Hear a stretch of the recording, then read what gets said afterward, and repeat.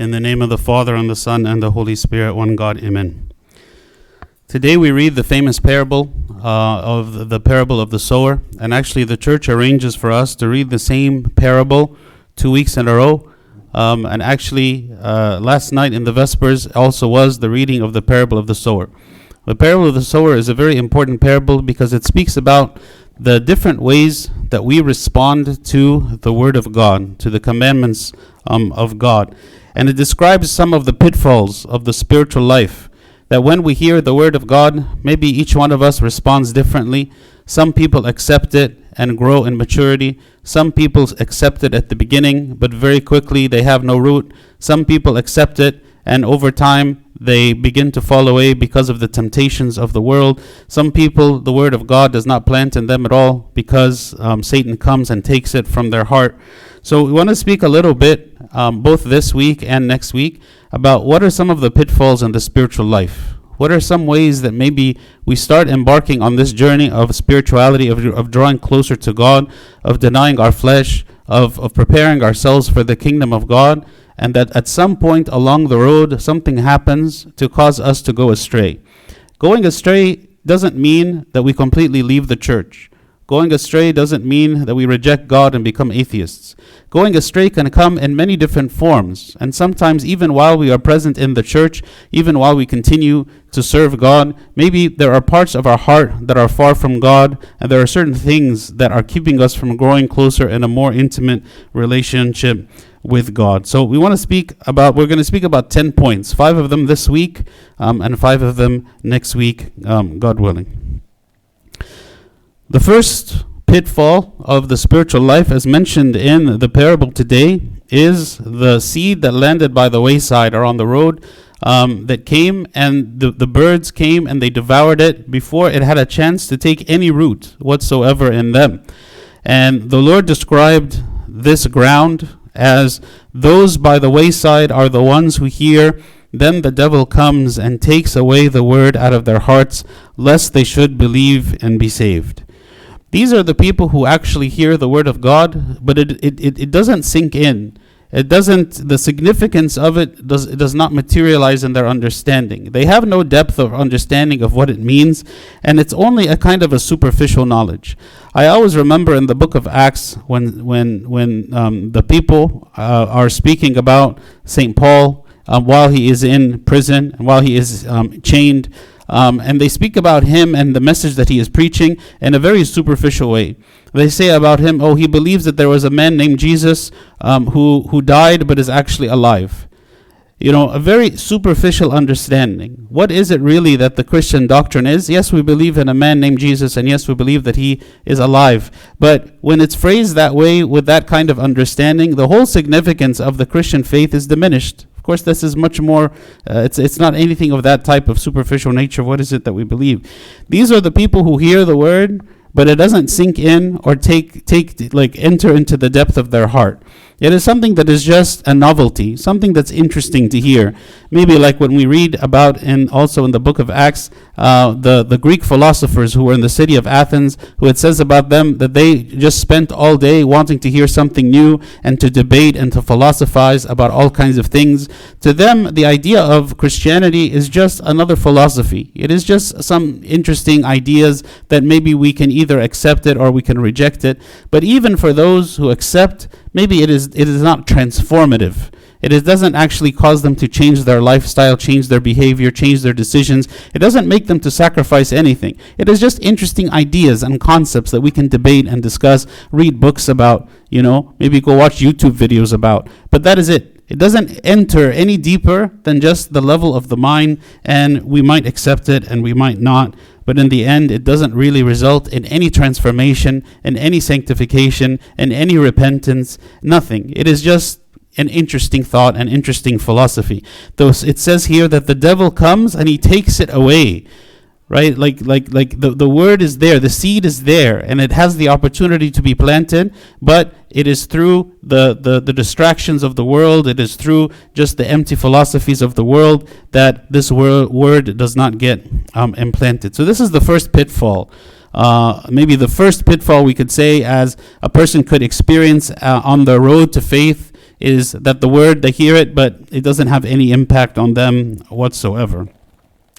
The second pitfall that is mentioned in the parable today is that the word does not take root.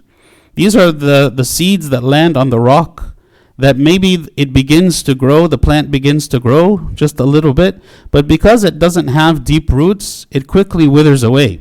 It says, but the ones on the rock are those who, when they hear, receive the word with joy. And these have no root, who believe for a while, and in time of temptation fall away. Notice that it says that the word is received in joy, meaning it was accepted, and it was something that brought joy to the heart of this person. That this message that they received is something they saw as good, something that they said is something we are enjoying. We are happy that we heard this word. We are happy for the comfort that we receive from the word of God. We are happy that when we read the word, we feel comforted and we feel like it gives us purpose and direction in our life. And so maybe they have this kind of spiritual or emotional experience at the very beginning of hearing the word of God and wanting to begin to come to church, wanting to begin to pray, wanting to begin to fast. But it says what? Over time, in time of temptation, they fall away. Meaning it is a superficial kind of faith. It is a faith that maybe we have only when things are going well. And in the moment that temptation comes, because we have not grown in our experience with God, because we have not disciplined ourselves, because we don't focus on a personal spiritual life in any way, at the first sign of struggle or pain or opposition, the person falls away because they have no root.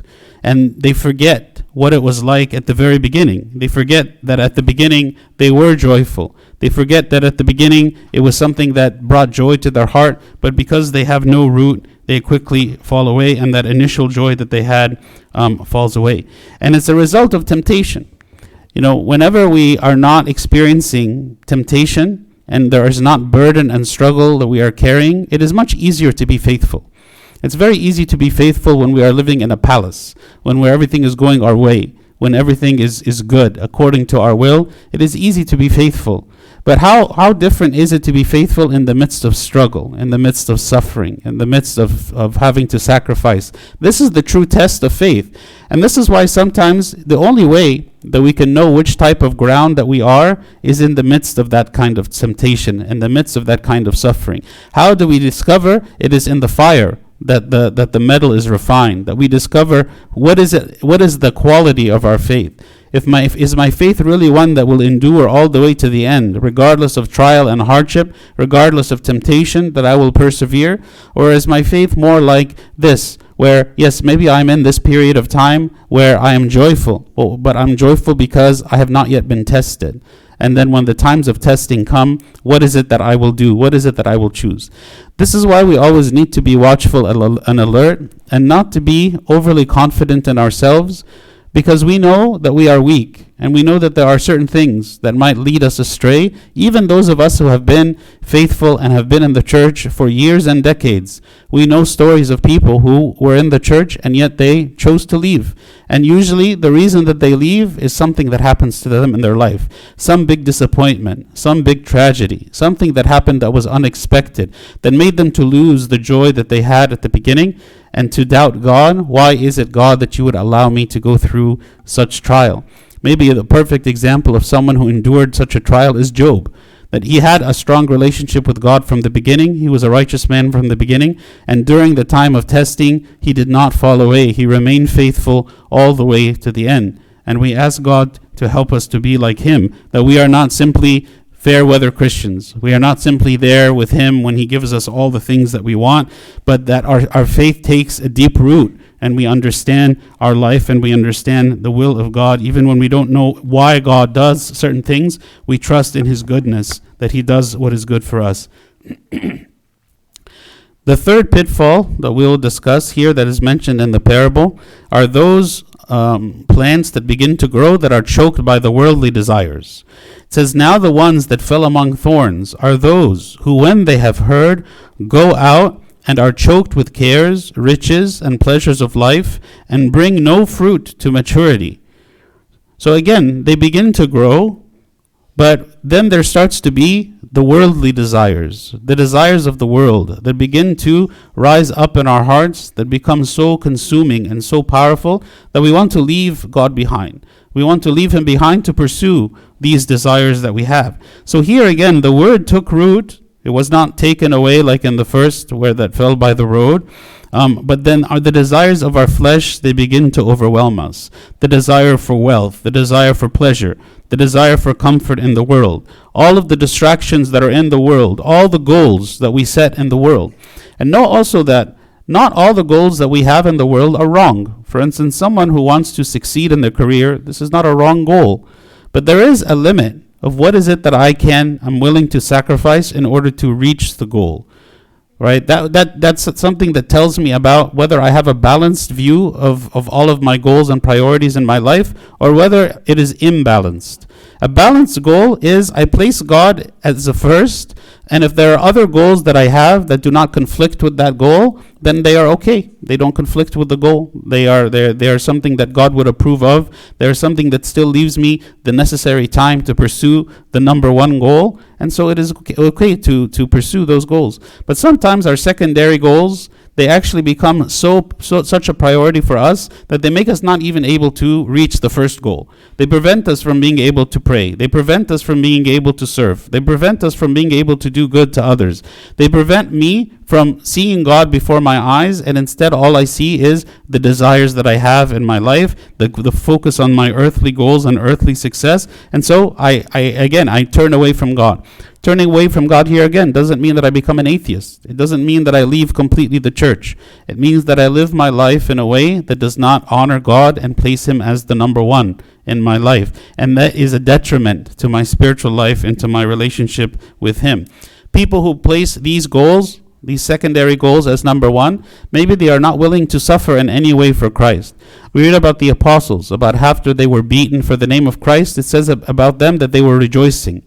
They were rejoicing that they were considered worthy to suffer for the name of Christ, considered worthy to carry the cross of Christ. But people who are of this type, that are choked by the worldly desires, the last thing that they are willing to accept is to suffer in the name of Christ, because suffering is contrary to their goal. If the goal is comfort and happiness in the world, then the last thing that I'm willing to accept is any kind of suffering. And part of this suffering involves the suffering of disciplining my flesh. Because when we discipline our flesh, it is indeed a suffering. It is not simply suffering that comes from some external factor, some outside factor, or from another person, or from persecution, or for something like that.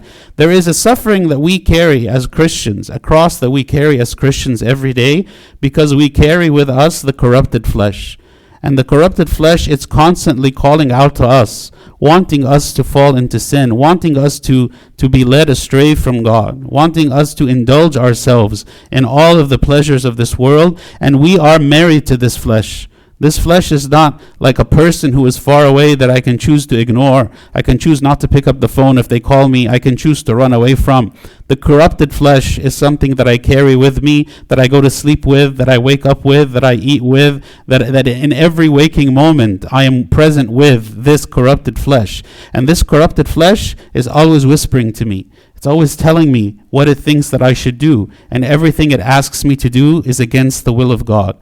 So who of us can stand up against this flesh? It is only those who have been filled with the grace of God and the grace of the Holy Spirit that have any hope at all of being able to stand up against this flesh, and it is a constant struggle and a constant war. This is a sacrifice, and this is a cross. And those people who want to be successful in the spiritual life, they take up the armor of God, they take up this battle, and to the very last breath, that I will continue to fight against the corrupted flesh. I will not give in to it. I will not give in to its desires. And so this person who is choked by the worldly desires is a person who maybe started on this journey, started this fight, and yet along the way they grew weary. Along the way they lost their path. They lost sight of the goal, and they began to look around and to seek other things and to fall into this. So this person, they are unable to grow. They have some sense of Christianity and faith, but they are not able to go any further because they are being choked by all these worldly desires. The acceptance of the world in their hearts is preventing them from being able to grow further. And this results in a kind of frustration. A person who no longer feels the joy that they had at the beginning. A person who no longer feels the closeness of God, the presence of God with them, the sweetness of God's love, because they are choked. A person who is choked cannot feel anything other than the choking, right? They think themselves that they are successful or they are pursuing something that is good, while at the same time they are being constantly choked by their desires and choked by their sins, unable to taste the goodness of God and to go beyond kind of wherever they are. The fourth pitfall that I will mention in the life of the Christian and the spiritual life is what I'm going to call the slow fade.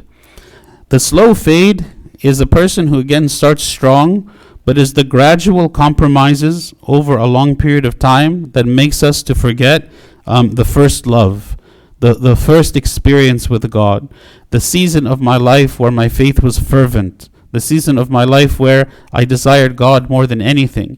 And maybe the fall is not a fall that happened all at once. Maybe it was not that a single event that happened that caused me to turn completely away from God, but it was many, many, many small little compromises that I make over the course of my life that lead me gradually and slowly away from God without me even feeling it or realizing it until it's completely done. And then I look back and say, how far have I fallen from where I was? In the book of Revelation, when the Lord Christ is rebuking the different churches, he says to the church of Ephesus, he says, "Nevertheless, I have this against you, that you have left your first love. Remember therefore from where you have fallen, repent and do the first works, or else I will come to you quickly and remove your lampstand from its place, unless you repent." So he says, remember the first works. The first works when we first came to believe, that first joy that we had in Christ, the first sense of being covered by Him, of being filled with Him, of being filled with the grace of the Holy Spirit, of seeing that we are willing to give up anything for Christ because we love Him so much. These are the first works. This is the first love. And here Christ is saying to the Ephesians, remember what it was like for you at the beginning. Turn away from whatever sins that you have committed and go back again. As we were speaking before about the patience of the devil is very patient, and he can lull us into a sense of security and complacency so that we let down our guard. And when we let down our guard, we are thinking maybe there is no way that I can really fall. There's no way that I can kind of fall and go astray to the extent that maybe I have seen in other people, because I was raised in the church and I have lived in the church my whole life, and I'm a servant in the church, and I tithe and I read the Bible and I pray and I do these things. And so I think to myself that I am secure and safe because I have done these things. And maybe I begin over time to compromise. Maybe I pray a little less. Maybe I allow myself to watch things that I shouldn't watch. Maybe I allow myself to have relationships with people who are not the best, thinking all the while that because I am secure, because I have been in the church and I have been a faithful Christian my whole life, that nothing can faze me, nothing can touch me, nothing can change me. And sure enough, over time, maybe without even detecting or realizing, I begin to change and I begin to fall away. And because it's such a slow process, and because the devil is patient, I gradually lose ground and I gradually go astray. So this is one of the pitfalls of the Christian believer, is someone who falls away, but very, very, very slowly as a result of many compromises. The last point that I want to mention today, the fifth pitfall in the life of the believer, is mistaking knowledge for faith. When someone begins their journey of faith, maybe they have little knowledge, and to them everything is new.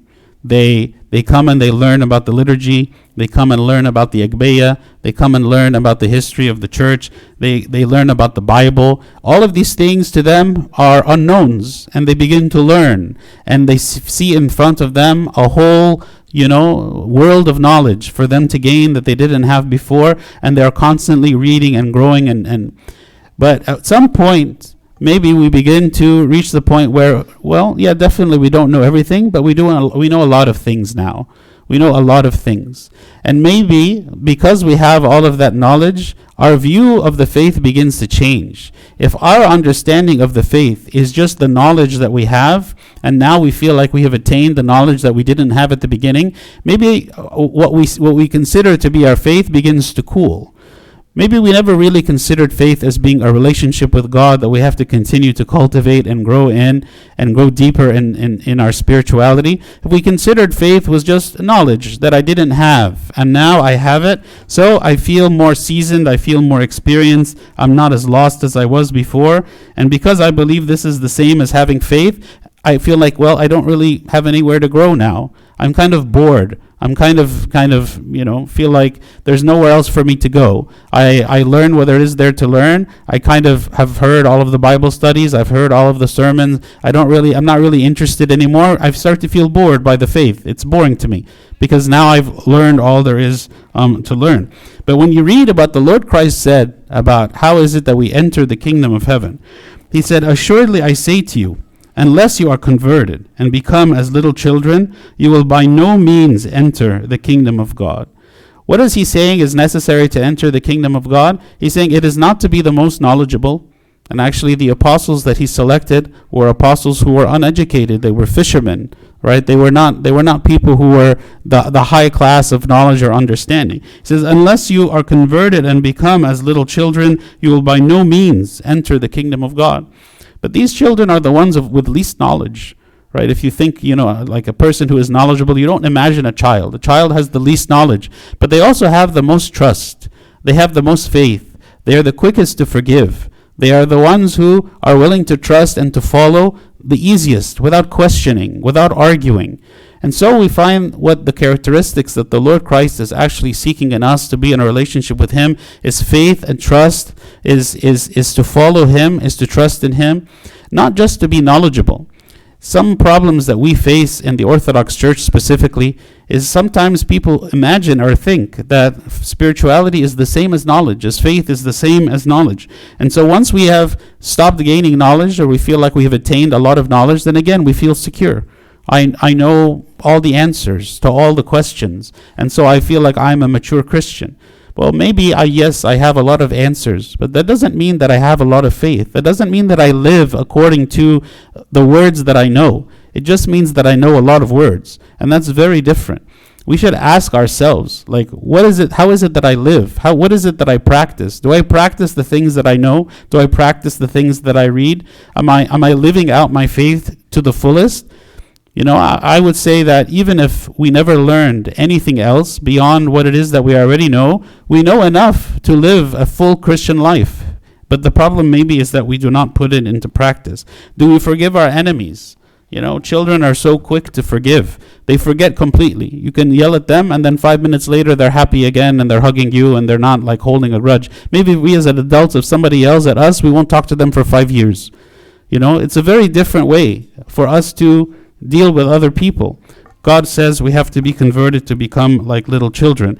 Knowledge is good, but knowledge is only beneficial to us when we put it into practice, not simply to know. Someone who is very knowledgeable might appear from the outside that they are very spiritual, but in reality, if they are not living this faith, then their faith is empty. And this is another pitfall, that as we grow in the faith, as we grow and advance in our life in the church, that we are growing in knowledge, but we are not growing in faith at the same time. We are growing in understanding, but we are not growing in virtue. And this is something that is dangerous for us. Something we have to look in ourselves and say, am I growing both in knowledge and virtue? Am I growing in my relationship with God along with the knowledge or not? So these are the 5 reasons that we discussed this time. Of pitfalls in the spiritual life. Number 1, the word is not planted in our hearts. 2, the word does not take root. 3, that we are choked by the worldly desires. 4, the slow fade of falling away from God over time. And then finally, we are mistaking knowledge for faith. God willing, next time we will continue with another 5 pitfalls of the spiritual life when we read again the parable of the sower next week. And glory be to God forever. Amen.